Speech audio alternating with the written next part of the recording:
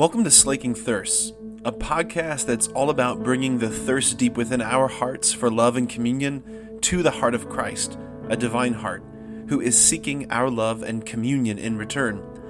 The hope is that the two thirsts would meet and both thirsts would be slaked. The readings for today are basically all about growing in a life of prayer. And before we go any further, I just want to give us a context that prayer can seem quaint, or prayer can seem like, well, yeah, I say my prayers. You know, I've learned them from the time I was little. I have all the right phrases. You know, Jesus loves me, this I know because the Bible told me so. But then what happens is, actually none of us read the Bible daily to know that the Bible actually tells us so.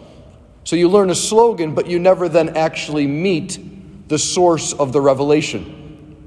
And so how many of us read spirituality books or listen to talks about spirituality, but then never sit down with the scriptures to actually pray with them?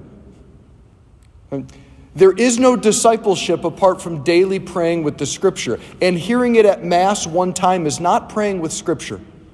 It's like going to a concert and you've never even heard their music.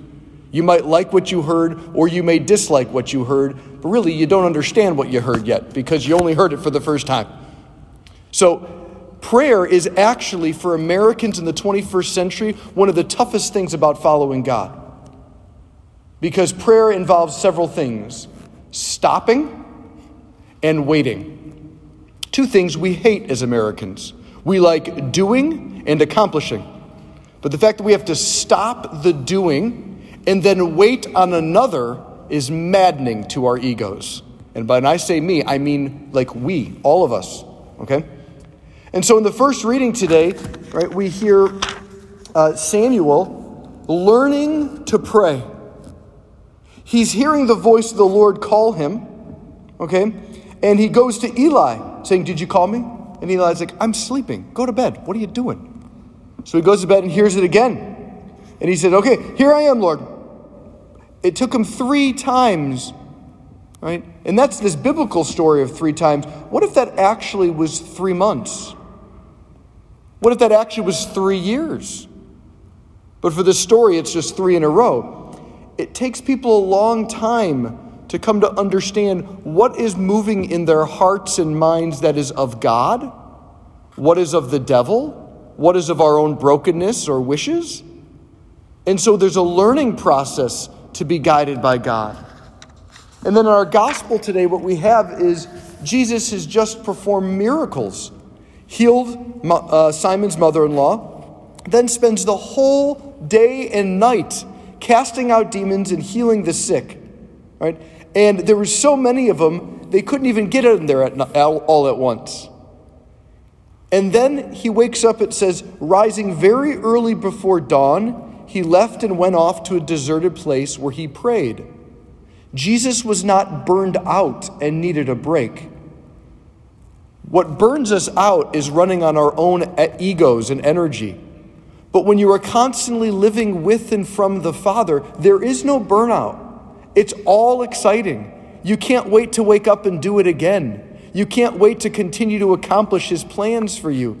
So Jesus all night long healing people, and then Jesus waking up in prayer, it's the same thing for Jesus. He's just pouring out the Father, pouring out the Father, pouring out the Father. He's receiving the Father. He's pouring out the Father. He's receiving the Father. He's living heaven on earth. And you and I were baptized into that relationship. We are given the ability, the Catechism teaches us, 24 hours a day, 7 days a week, to live in the presence, as it says in the Catechism, of the thrice holy God. It's churchy talk for saying, in the beauty of God. The Trinity. Right now, not when we die, even now. That's what baptism does. And so I've said this number before, and I'll say it again. And this is just a number I'm coming up with because we need a goal. 20 minutes alone with God a day, Mass doesn't count. By the way, if you think that's a lot, when the saints write about lay people, they say things like, well, the hour before dinner you should be reposed in meditation, thinking about, and they go from there.